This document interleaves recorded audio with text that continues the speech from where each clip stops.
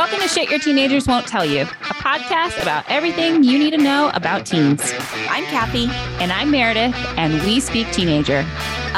Did we also mention that we're best friends? We've worked as admission officers, prep school administrators, and most importantly, have coached thousands of teens. In other words, we have seen it all.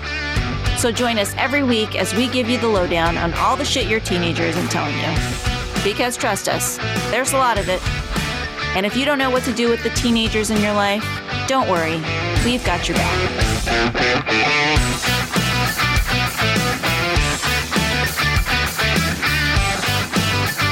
Hello, everybody. Welcome to another episode of Shit Your Teenagers Won't Tell You. I'm here with my best friend and one of my favorite people in the entire universe.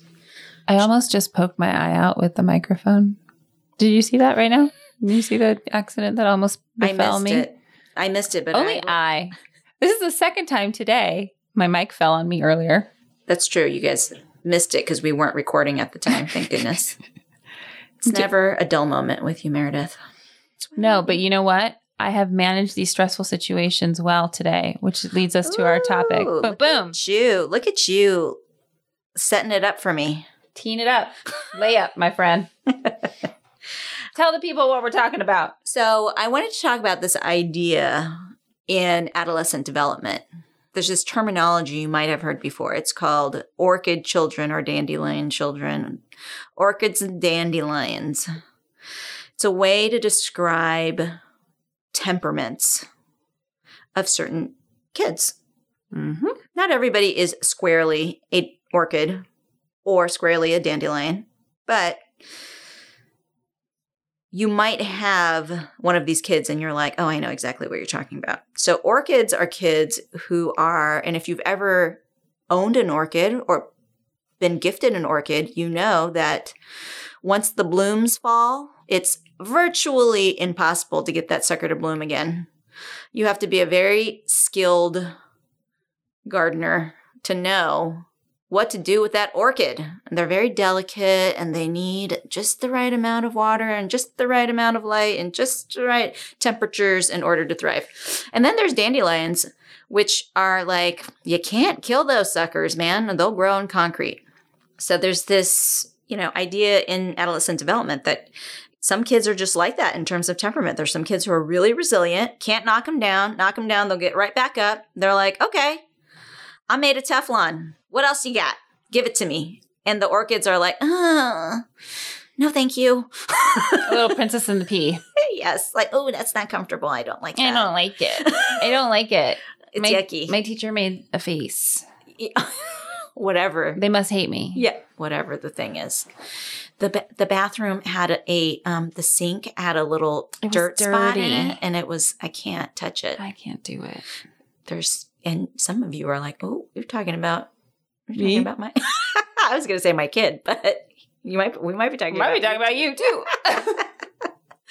And so in our many decades of working in schools and coaching kids, we have encountered dandelions and orchids in our practice. Oh, yeah. And we're not going to spend a lot of time talking about dandelions because they're usually pretty resilient. They're doing their thing. In my practice, I've got a couple of dandelions that I can think of right now that I'm coaching. And they're awesome because dandelion kids, you're like, why don't you try that? Okay. Exactly. Like, that would be so cool for you. And they're like, really? I have never thought about that before. I'm like, well, why don't you look into it? Okay. And then our next meeting, they'll come back and they're like, yeah, I think I can do that. I mean, it sounds terrible, but I think I can do it. Right. I looked into it. No, it usually starts with, I actually looked into it.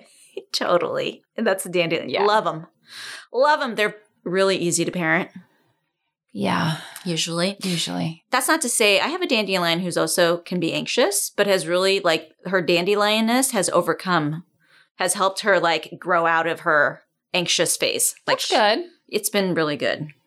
100%. So sometimes the dandelions I've worked with can be a little too nonchalant in certain moments or in certain areas of life. A little cavalier, maybe. They're like, that's fine. Yeah. And you kind of would rather have that than the other, but sometimes I'm like, it's not fine. That's totally me because I'm a dandelion. And I'm like, You're a dandelion. I'm a dandelion, and I'm like, what's the big deal? It's fine. It's not, and I think it can come I'm across both. as cavalier. I can be an orchid. Let's be real. Yes, you can. But I'm also like You a could be dandelion. hardy. You could be hardy. I'm pretty hardy. Although Kathy earlier today told me I had a delicate constitution because I had a headache. You have headaches a lot. That's all I'm saying. Well, you need to drink more water. I drink so much water. Well, you need more. There are other reasons why people get headaches. Just saying. Anyways, we want to talk about the dandelions because the dandelions can be really hard to parent and it can be challenging to figure out. The orchids. We're going to talk about orchids. Oh, God. Orchids can be really hard to parent because they're delicate and they need just the right amount of pushing, but not too much, and encouragement, but not too much. And how do you figure out how to make your orchid child be more like a dandelion? How do we make kids who are a little bit more sensitive, a little bit more fragile, more hardy? Yeah, I don't think of it as sensitivity, honestly, because I know plenty of dandelions that are sensitive. I think of it as fragility. And kids that are easily overwhelmed by stress. Because we've talked about, you might want to say more about learned helplessness. I tend to think of it more of like, what is someone's distress tolerance level? If they find themselves in a stressful situation, how do they move through emotional or stressful situations? Just how do they do that? Are they someone who moves through it and can remain emotionally regulated? Or are they overwhelmed very easily by very slight things and devolve or decompensate in some way? Yep. And what do we see most? What do you see most? I'll say what I see most, but I think it's the same thing. I see low distress tolerance in a lot of adolescents. They are often, so many of the students we work with have led relatively comfortable lives. Mm-hmm. And so when they encounter discomfort of some kind or setback, or even the belief that they could in the future, right? They haven't actually encountered anything in real life, but the idea of making a mistake, for example, in the future, it can be so overwhelming to them. They lack experience with discomfort, and therefore their window of tolerance for uncomfortable feelings is really minimal. Mm-hmm. Right? And they're really easily undone and really easily overwhelmed by minor stuff, like, oh, well, I went to camp and I don't want to go back because the bathroom sinks were dirty. Mm-hmm. Yep. Like that kind of stuff, right? Oh, yes. What are some other examples? This could be fun. The thing that I see the most, it's so easy now to avoid uncomfortable feelings in a way that it wasn't before we had smartphones. So what I see a lot is numbing from kids. I see a lot of, they don't practice sitting with their discomfort. Instead, they numb it out. They avoid and distract. Absolutely. By going on TikTok. Yep. By going on YouTube. Oh, I was researching something and all of a sudden I've been in a YouTube hole for the last 3 hours. They just aren't very skilled with managing boredom, right? Like this thing that I'm doing is boring, right? This homework assignment is boring. This chore is boring. Right. And so I'm just not going to do it. They don't have a lot of endurance. Right. Instead of being like when we were youngins back in the old timey days. We were thrown to the wolves. We were squarely generation. Well, I'm Generation X. What are you? Oh, yeah, I'm Gen X. I'm Gen X. Am I a millennial? Am I an old millennial? No, you're a Gen X. Aiden's an old millennial. You gotta be in your 30s. I think it's the cusp 81. Yeah. 80. Right around there. Okay. But the point is, back when there wasn't the internet and we just had 4 channels on our TV. Yeah, you had to figure shit out. Yeah, you kind of had to be more creative. You had to go outside. You probably had a house key by the time you were 7. Right. And I think we just were we had to do more problem solving. We couldn't just like look it up on the internet. We couldn't just text our mom, drop this off for me because I left it at school. Right. Or you couldn't do those things. Right. And so you had to tolerate discomfort more. So I see just kids going straight to the cell phone, straight to the phone to distract themselves from the thing that is But difficult. I want to give more examples because sometimes what I encounter with parents is because they see this in other kids, it's not registering as a problem. So some examples were like the example that I just sort of gave you about the dirty sink is probably an amalgamation of examples that you and I have heard so many times. Oh, I don't want to go to that summer program because the beds are uncomfortable. I've heard that probably dozens of times. Oh, yeah. I can't go to this amazing program because the bed is not exactly like my bed at home. Oh, I have to share a room. I have to share a room. I have to share a bathroom. Yep. Let's see. I can't talk to teachers about basic things. Oh, I see. Examples. I want examples of because of how the behavior of how the low distress tolerance shows up. Yeah. Because I think sometimes it looks so normal because so many kids is so ubiquitous, but it's actually not, right? It's actually like a sign to be paying attention to. So yeah, what are some other examples? Oh, sure. I won't go to this party unless I have a friend. I can't take this class because I don't have any friends in it. Oh yeah, I won't join a club unless I have a friend in it. Any after school activity, can't do it without a friend. Can't do it without a friend. Yeah. I won't take this class because I've heard this teacher is mean. It's really hard. Yep. I won't email my teacher. I don't want to go outdoors. Yeah. It sounds funny. No, but it's true. But this is what I mean. Like, this is why I want us to come up with examples because the examples are like, of low stress tolerance. Yeah. Like, what does that look like? Yeah. I won't go outside. I won't go outside. It's too cold. It's too hot. It's too humid. It's too. dirty. I can't have go to allergies. I can't go to college in this entire half of the country because of it's humid 3 months out of the year. Oh, I had a kid this year who would not consider any college. I mean, thankfully we changed his mind, but his was I will not go to college anywhere where the weather is worse than it is in the Bay Area. Okay. I was like, that's nowhere. I was like, that's here and Hawaii. Like, not even Hawaii. No, too humid. Too humid. That's here. So here. I was like very limited in my friend. Southern California was okay, but basically California. And I was like, kind of limiting. Really want to check that discomfort. Yeah. So that was real, and that happened this year. Yeah, weather. Weather's a big one. Yeah. What else? Physical movement is a big one. Oh, yes. Physical exercise. Like all the reasons why we can possibly go for a walk right now.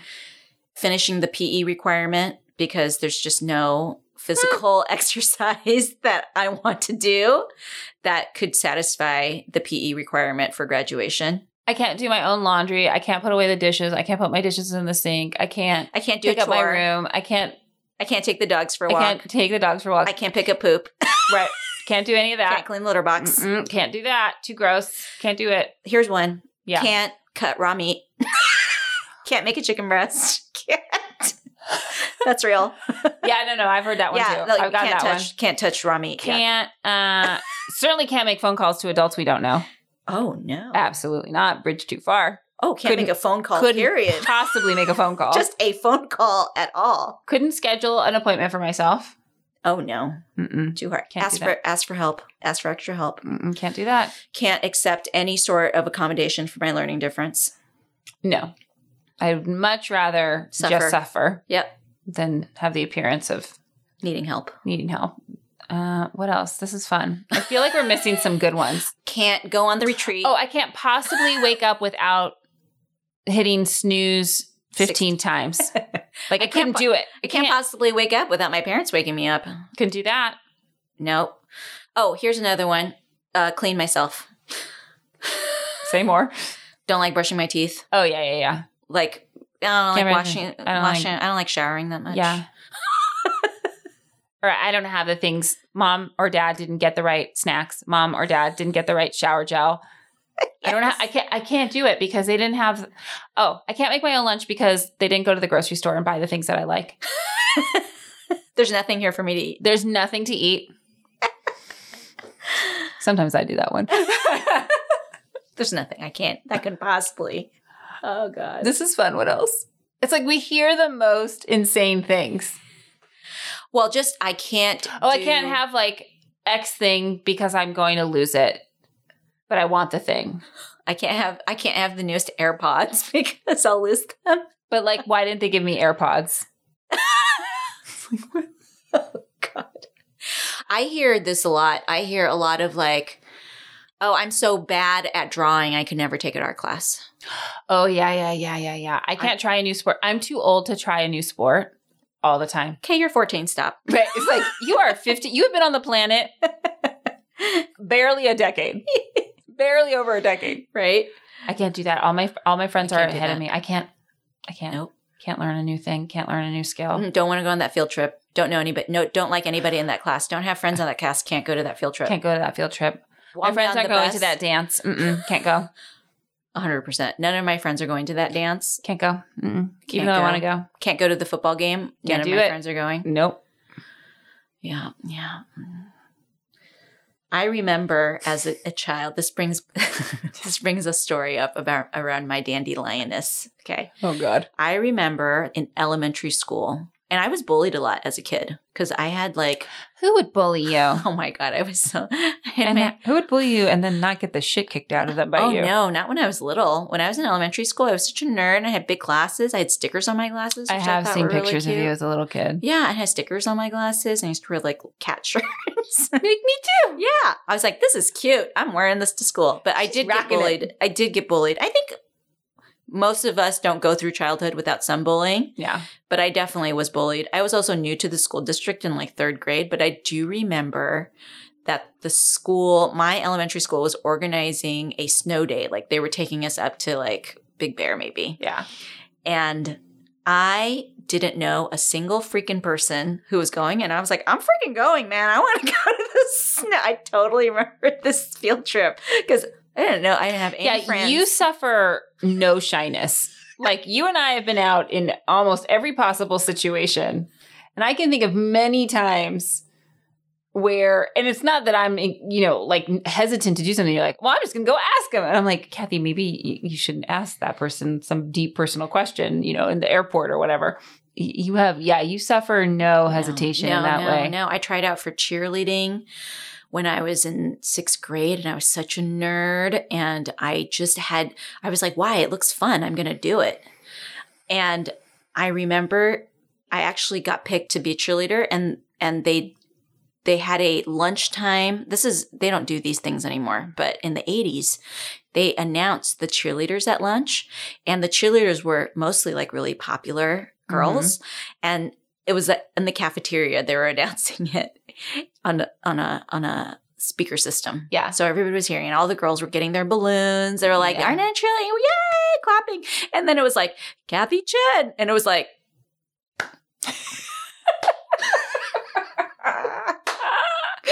And I was so clueless. I was like, yay for me. With my big old glasses, with my stickers on them. I was like, yay, I became a cheerleader. Oh my God, those cheerleaders were so mean to me. If any of my old cheerleading middle school friends are listening, oh man, I got bullied in cheerleading. Ooh, it was hard. But my point is, Hardy. She grew up hardy. I did not say these things as a kid. And it was not because I was raised that way. It really was some temperament stuff. I think it was a little that we were raised that way because I was not allowed to, I think I've made this joke. Oh, yes. Be bored. Be bored. Like that was not an option. It's like, okay, well, go entertain yourself. Here are your options. You know what they are. Well, I love that because I think we can move on to talking about like, okay, what do you do as a parent? And I think as a parent, your instinct is to fix it for your kid, right? Like, oh, you don't want to go to this thing. Well, let's find a friend. Right. For you to go with. Or That's right. That's right. Oh, well, I'll drive you there and I'll wait outside. Oh, yes. That's a big one. That's a big one. And if you don't like it, you can, I'll be right here. It's okay. And we'll take you home. Right. So I think that. And to be clear, we need to draw a distinction between what we're talking about and like a kid with like really acute Social clinical anxiety. anxiety. Yeah. That's different. 100%. That ain't what we're talking about right That's now. not- But I think it is important, like when we talk about like what can you do as a parent, for sure it's fighting the instinct to solve the problem for your kid and letting them wrestle with it. And here's another thing that one of my parents just did that I love. And I don't think it was intentional, but I was like, damn, all parents should do this. This is so good. So Trade secret.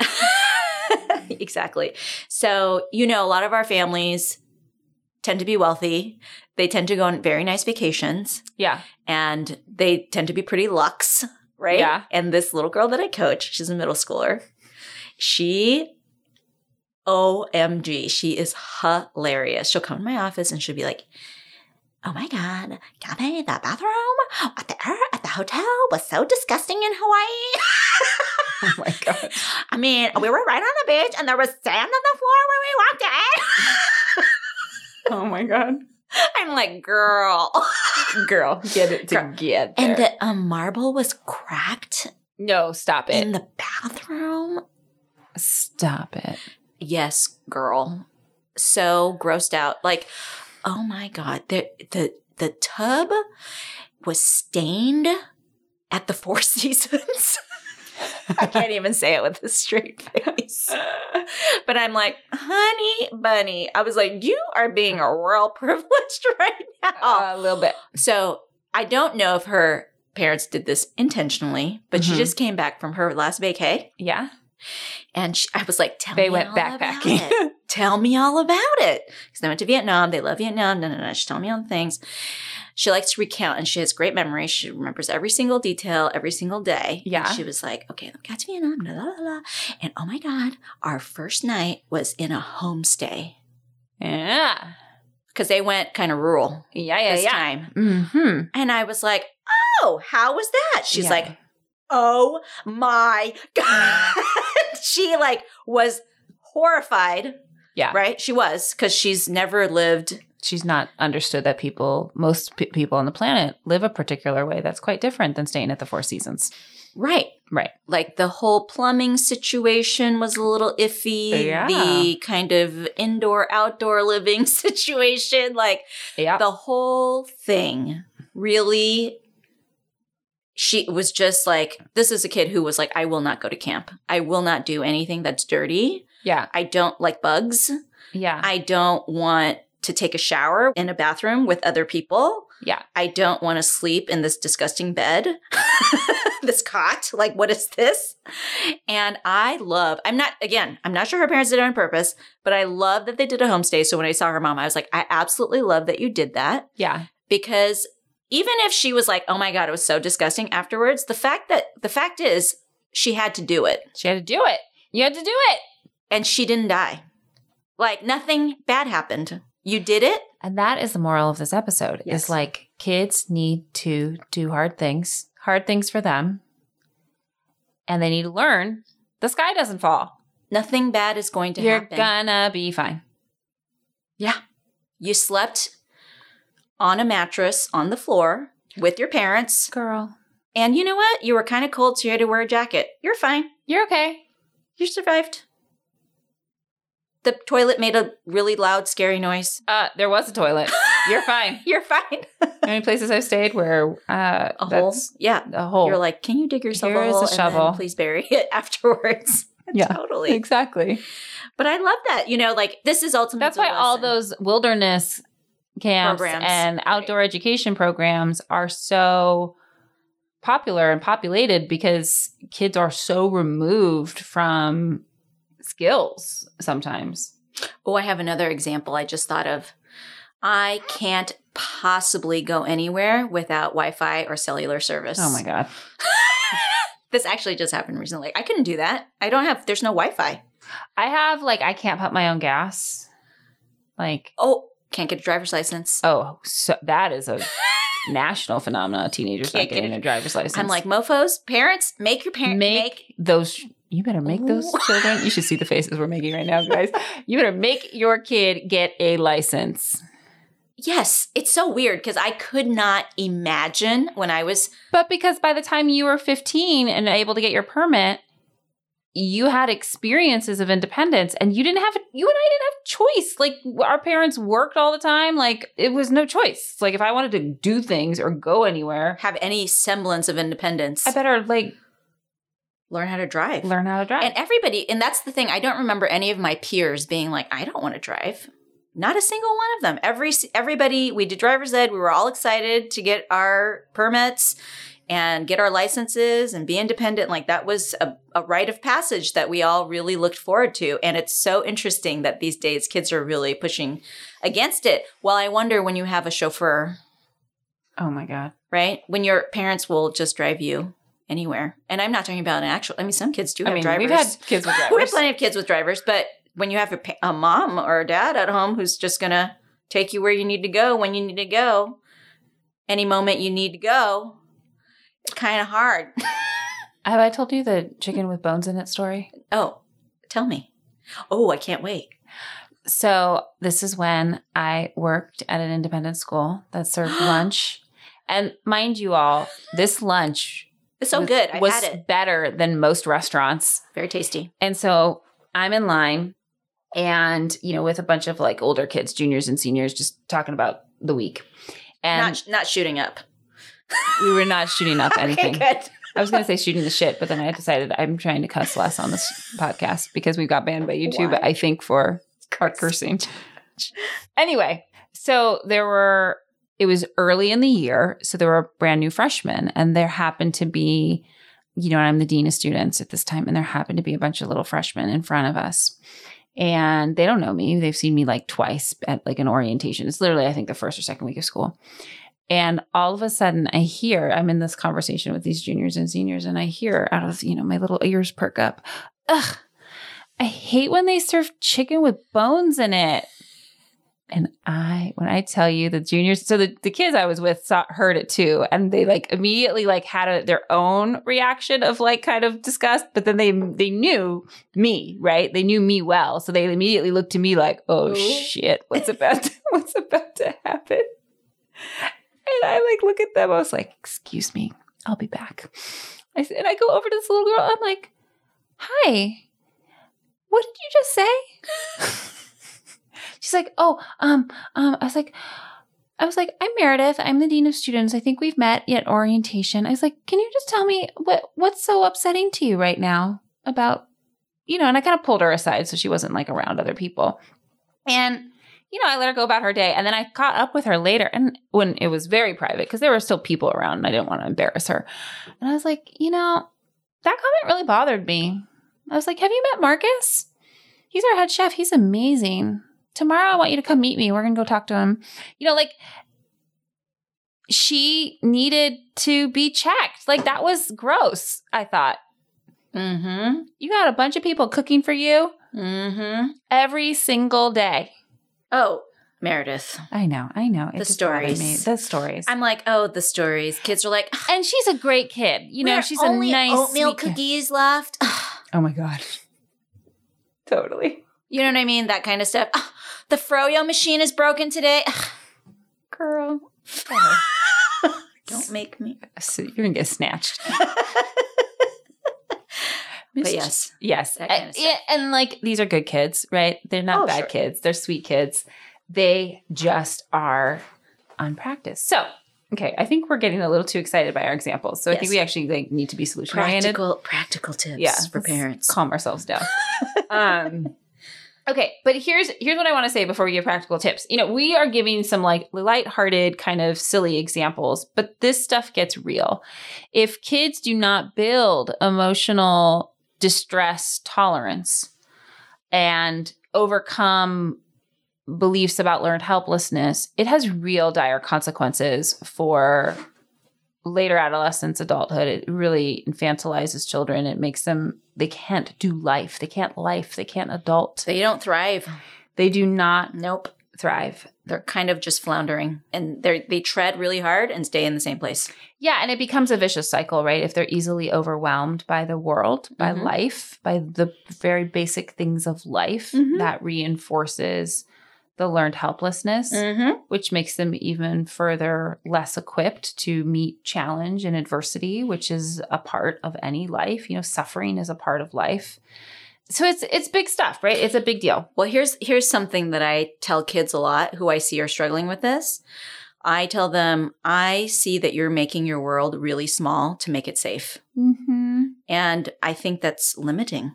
I mean, let's just, not to put my business out there, but as someone who struggles with anxiety disorder and OCD, I have had to spend, you've been my friend for a long time. You can speak to this. You've seen me really struggle to not build a very safe and very small world. Kathy would say that particularly about men I've chosen to date.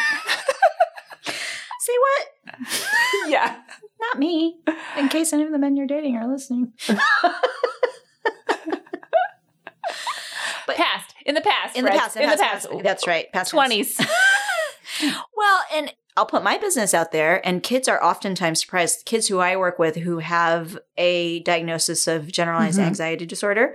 I have a diagnosis of generalized anxiety disorder, right? And my coping looks really different than theirs, but it's also evolved over time. Oh my gosh. It's been, you and I have done how much therapy? Yeah, so much work. Much work to grow coping skills. And it's absolutely. And I look back at aspects of my childhood and some of the ways in which circumstances, lack of internet, timing, kind of in some ways I think promoted that young, promoted, I think that helped give me practice. A sort of, because one thing I think as much as I've struggled, I've never struggled with the idea that I could do it if I worked hard enough at it. I have that sort of basic belief that I'll figure it out. It's going to suck probably. And I probably will need a lot of support, but I kind of have a basic belief in my ability to figure stuff out. And that's kind of what we're talking about with kids. It's how do we give them this sort of innate belief in their ability to figure a thing out when it's uncomfortable, or to tolerate something without getting so emotionally dysregulated when it's uncomfortable, right? And it's really about I think it's about practice. I think they just need lots and lots and lots and lots of practice, personally. As young as possible. Yeah. It's even with your little kids, totally. not instantly gratifying every single want and desire, right? It's not making 3 separate meals because there's all these different preferences, Right. It's not I need this right at this moment. You can, as a parent, decide, do you actually need this right in this moment? Or are you going to have to wait? So if you're a parent of an adolescent, though, and you're starting to recognize this fragility in your kid, and you're worried about it, right? Because you share a belief like we do that can really handicap them in adulthood. What do you do? Send them to an outdoor education program, number one. Do love outdoor. You're not being facetious. I'm not being facetious. I do actually prescribe outdoor ed a lot. Yeah. But one of the things that takes skill is helping your kids distance themselves from their feelings. And actually, one of the ways to do that is to model it. We talk about that on the show a lot, but one of the things that we do as coaches is it's around mindfulness. I think when you say mindfulness, so teenagers especially will roll their eyeballs. Right. Oh God, we do this in advisory. You're going to make me meditate. No, I'm not going to make you meditate. But I want you to be able to recognize your feeling in the moment and actually be curious about your feeling instead of losing yourself in the feeling. Well, you look at something rather than look from it. Right. Exactly. So I feel anxious, not I am anxious, right? I feel it and I wonder what is making me feel really anxious right now. I notice that my breathing is a little bit labored. I'm noticing that my heart rate is a little bit elevated. How are you physically feeling in the moment? Kids are adults are bad at this too. How are you actually physically feeling? This is some CBT, by the way, for those of you who are therapy nerds. And DBT. Oh, yeah, and DBT. Absolutely. All the BTs.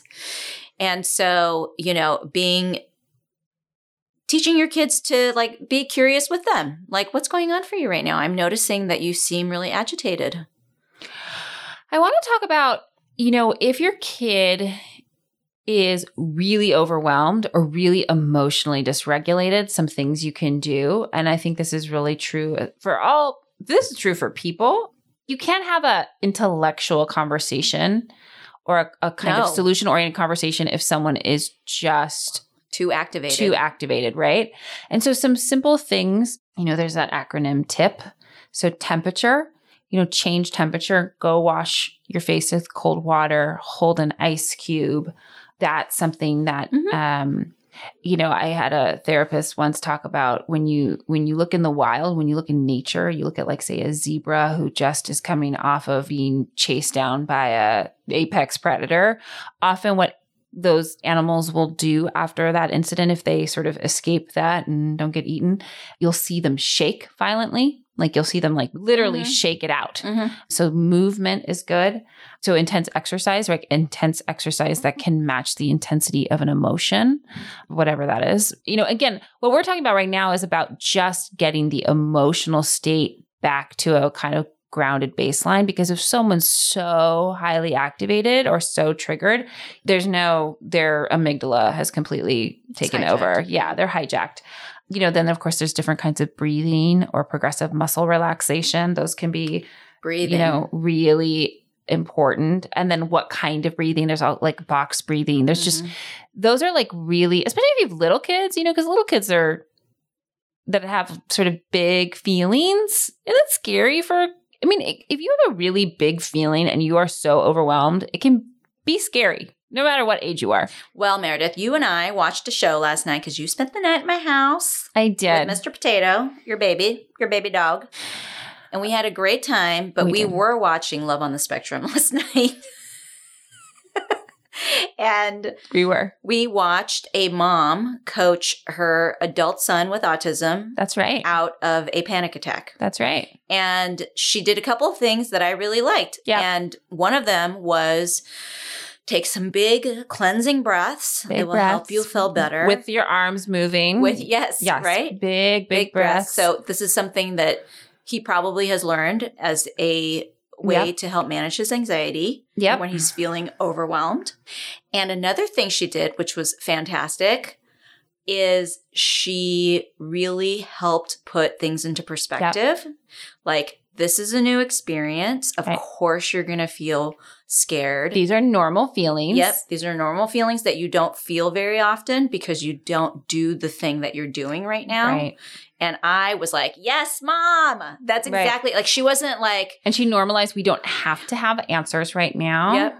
Right? Yep. There was no rush. Like, you have to know the answer. You don't have to know. You can sit with it. We're safe. You're safe. You can process when you could take all the time you need, right? It's okay. And I was like, she's doing great. I know, you and I were like, nice job, Mom. Good job. But she's obviously working with a neuroatypical kid, and she's had to use a lot of these tools in her life. I mean, because he was in his 20s. Yeah. So, 20s. She's obviously, and you can see the family too. The family was, understood. They were all kind of sitting at a table, maybe, breakfast the next morning.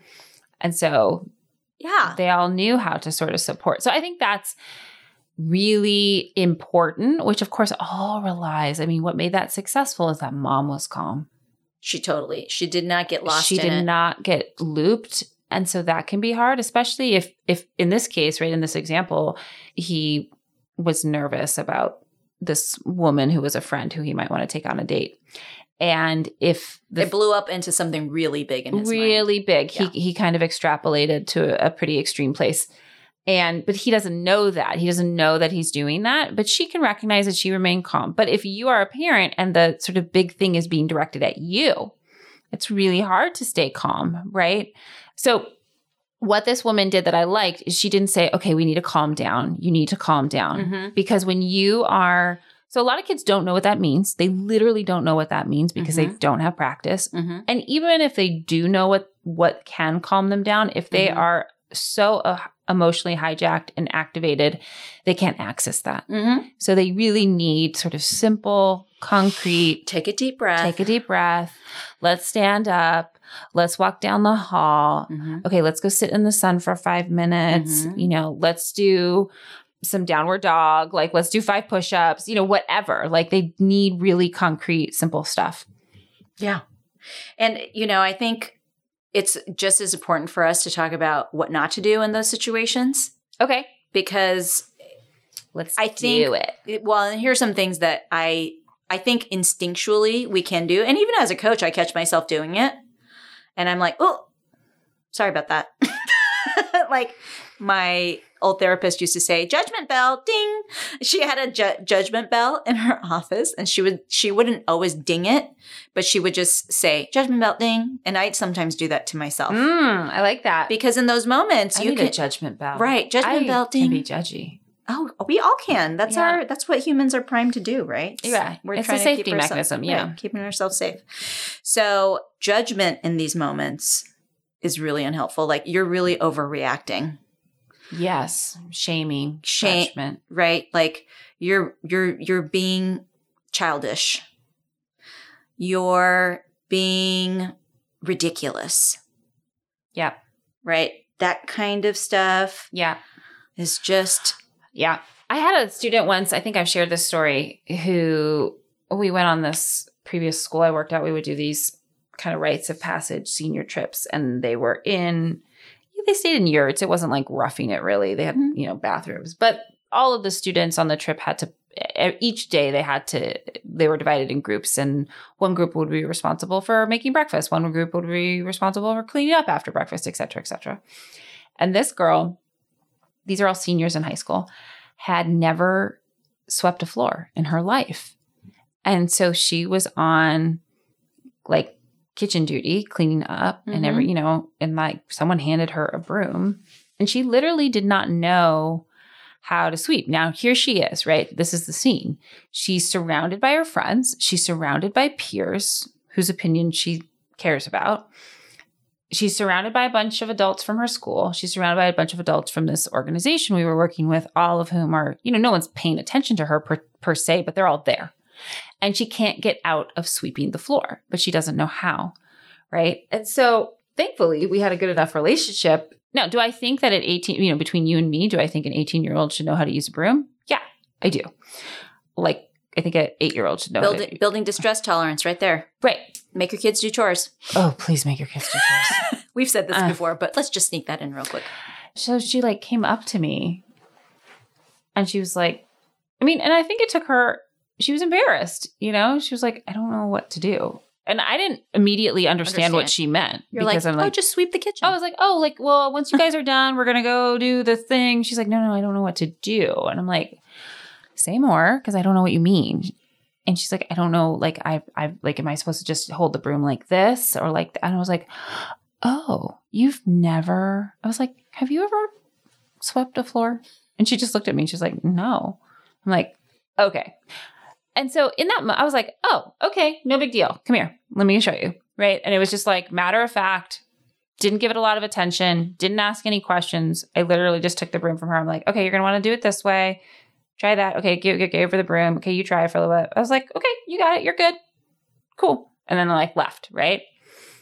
But I think that's what we run into all the time. This sort of they need the practical stuff. And if I had been like, are you kidding me? You don't know how to use a broom? Or like, that would have been me. I'm like, girl, are you being serious right now? Oh, okay. Let me teach you how to use it. Wait, what? Whew. I was thinking it.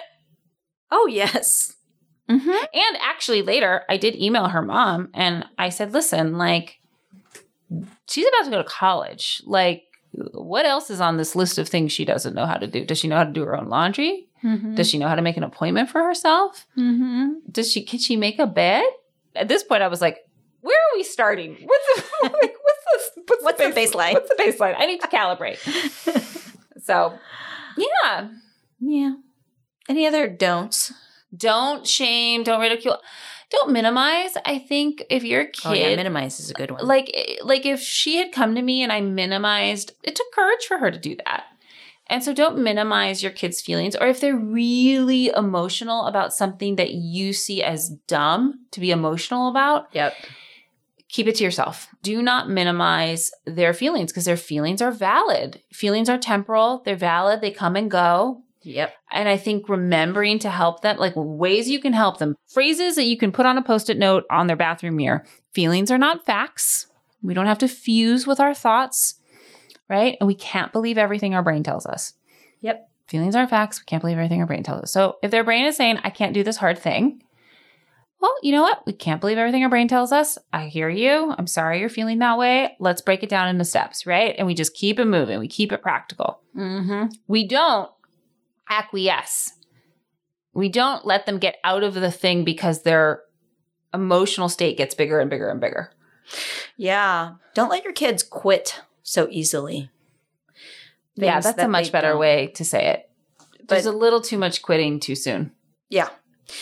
Set the expectation really early on around commitment and pushing through when things are hard and finishing what we start. And holding them to that and not letting them out of it because they've had a temper tantrum about it or they're having a panic attack about it. And help your kids work through those moments of panic and anxiety and worry and help them check their facts. I think that's something we do a lot as coaches that we're like, is that true? Like, what are you worried about? And then they'll tell us and we're like, why do you think that? Yeah. Is that actually true? Are people in your class telling you that they don't like you? Well, this is the third phrase I would say. Is it real or is it true? Because something that's real and something that's true are not the same thing. You know, when I'm really emotional about something, it feels very real. That doesn't make it true. You know, Katie Byron, she's some psychotherapist, and she has a book called The Work. And there's an app that does this. It's basically, this is very CBT, right? Like checking the validity of these thoughts that come into your mind. And, you know, is this real? Is this true? Okay, what evidence do you have that this is real? And there's a real sort of formal process by which you work through those questions. But I think that's something that parents can do that's really helpful. The other thing is modeling, trying new things, doing new things together. Like being bad at stuff together is good. This morning before we came over here, Kathy was trying to get me to do a headstand because she's really into yoga and she does a lot of headstands. And I was like, I don't want to do this headstand. But she got some headstand chair and she like insisted I do it.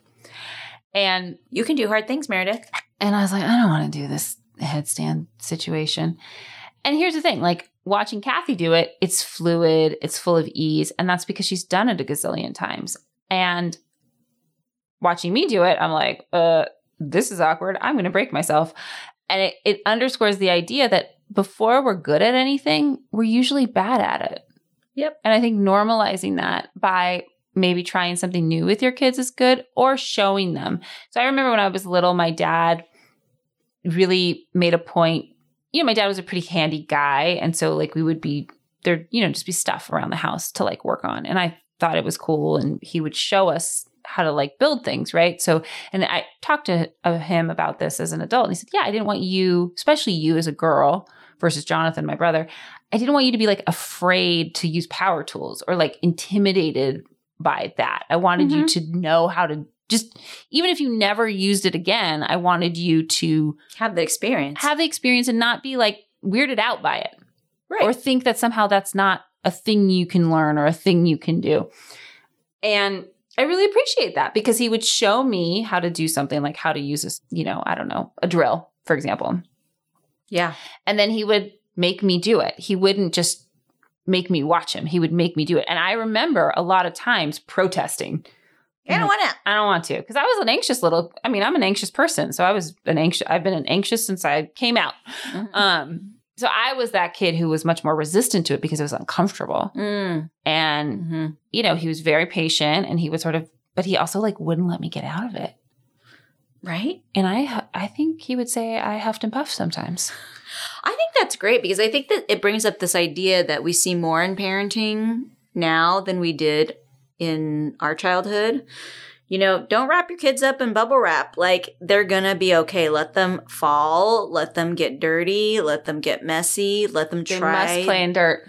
They must. And they must scrape their knees and they are going to fall. And letting your kids do that is so important, right? Letting your kids operate a power tool, which means managing your own anxiety and worry that you have as a parent, right? So, I mean, that's one of our biggest takeaways from coaching kids is that parents, you gotta work out your own shit, like, because you do pass it on to your kids, right? So, if you've got all this worry and anxiety, right? But so do we. I mean, I think as coaches, we like I noticed because I grew up very much a latchkey kid and had to be pretty independent, pretty young in ways that probably were not always developmentally appropriate. Yeah.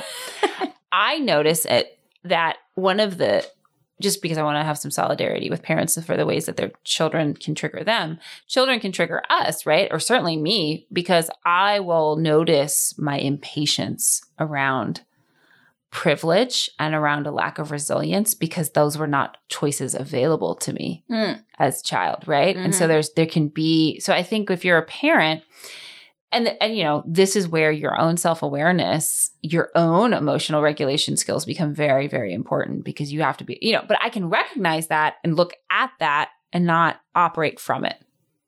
I mean, sometimes I'll slip and be like, get your shit together. Well, one of the ways that I think parent anxiety manifests itself is control. So, anxiety is soothed by an illusion of control for anyone. Right. And so parents will be like, who are just as equally as anxious as their kids. They see their kids engaging in avoidance behavior. Yeah. But the way that parents are managing their anxiety is controlling behavior. Right? Right. And they want to control their kids. And if you have a orchid, you're not going to control them. Or a dandelion. Like you can't control your kids. You can't control the outcome. You can't force the outcome. You can't make them be a certain way. Right? Yeah. And you can influence.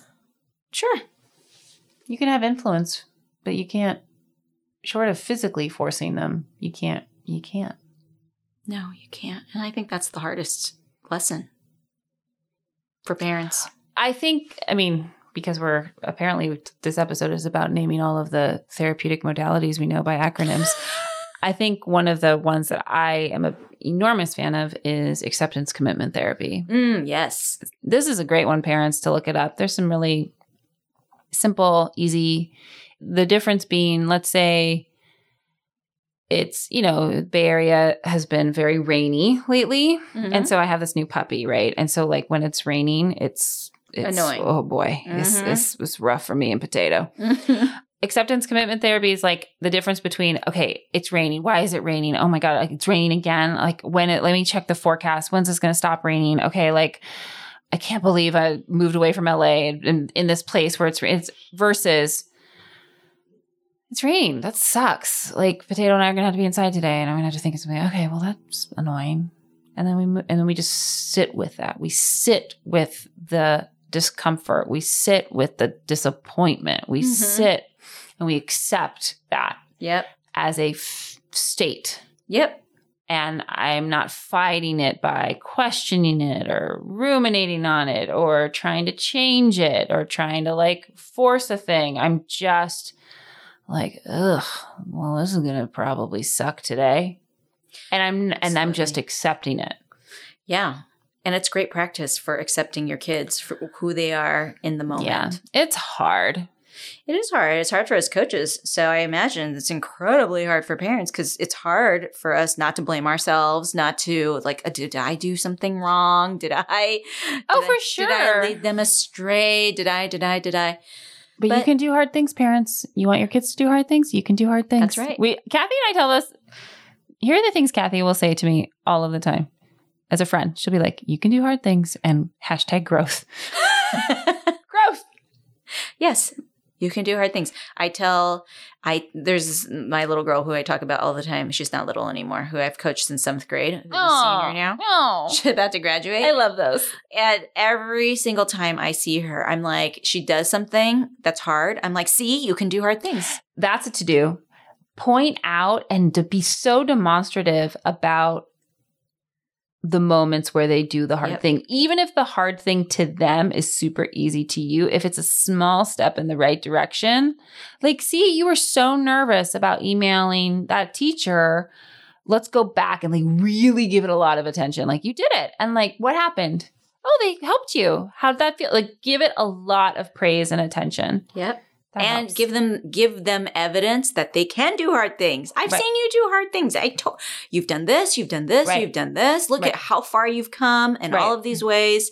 And this is just one more hard thing that's just new and different, but you've been able to do all The of these other same things. skills apply. The context will change, but the skills do not. Yep. And it's great because when you see a kid grow from being So cool. worried, and like, this is a girl who would literally never consider going away on Yeah. a sleepaway camp. Like, I remember in 8th grade, we were trying to get her to go to camp. She's like, I'll only do it if my sister comes with me. Yeah. There's no way I'm spending the night away from my home. Yeah. This past summer, she spent 2 months in New York on summer programs by So great. herself. I was like, look at you doing hard things and helping her compare. Like, remember where you were? Remember in 7th grade when you refused to go on an Helping her overnight? compare. Yeah, totally. Well, and I think that you and I have worked with so many kids over the years that we have seen the happy ending thousands of times. Yeah. We've seen how it works. And so parents, if you're working with your oldest kid and you've got 2 kids, you haven't necessarily Right. traveled the full journey yet. So just Trust us. trust us on this one. Like, it will work. Yeah. It will work. Stick to your guns. You can do it. You can do hard things. You can do hard things. And with that, Hashtag growth. we hope that there will be hashtag growth for everybody after this episode. Thank you for listening, and we'll see you next time.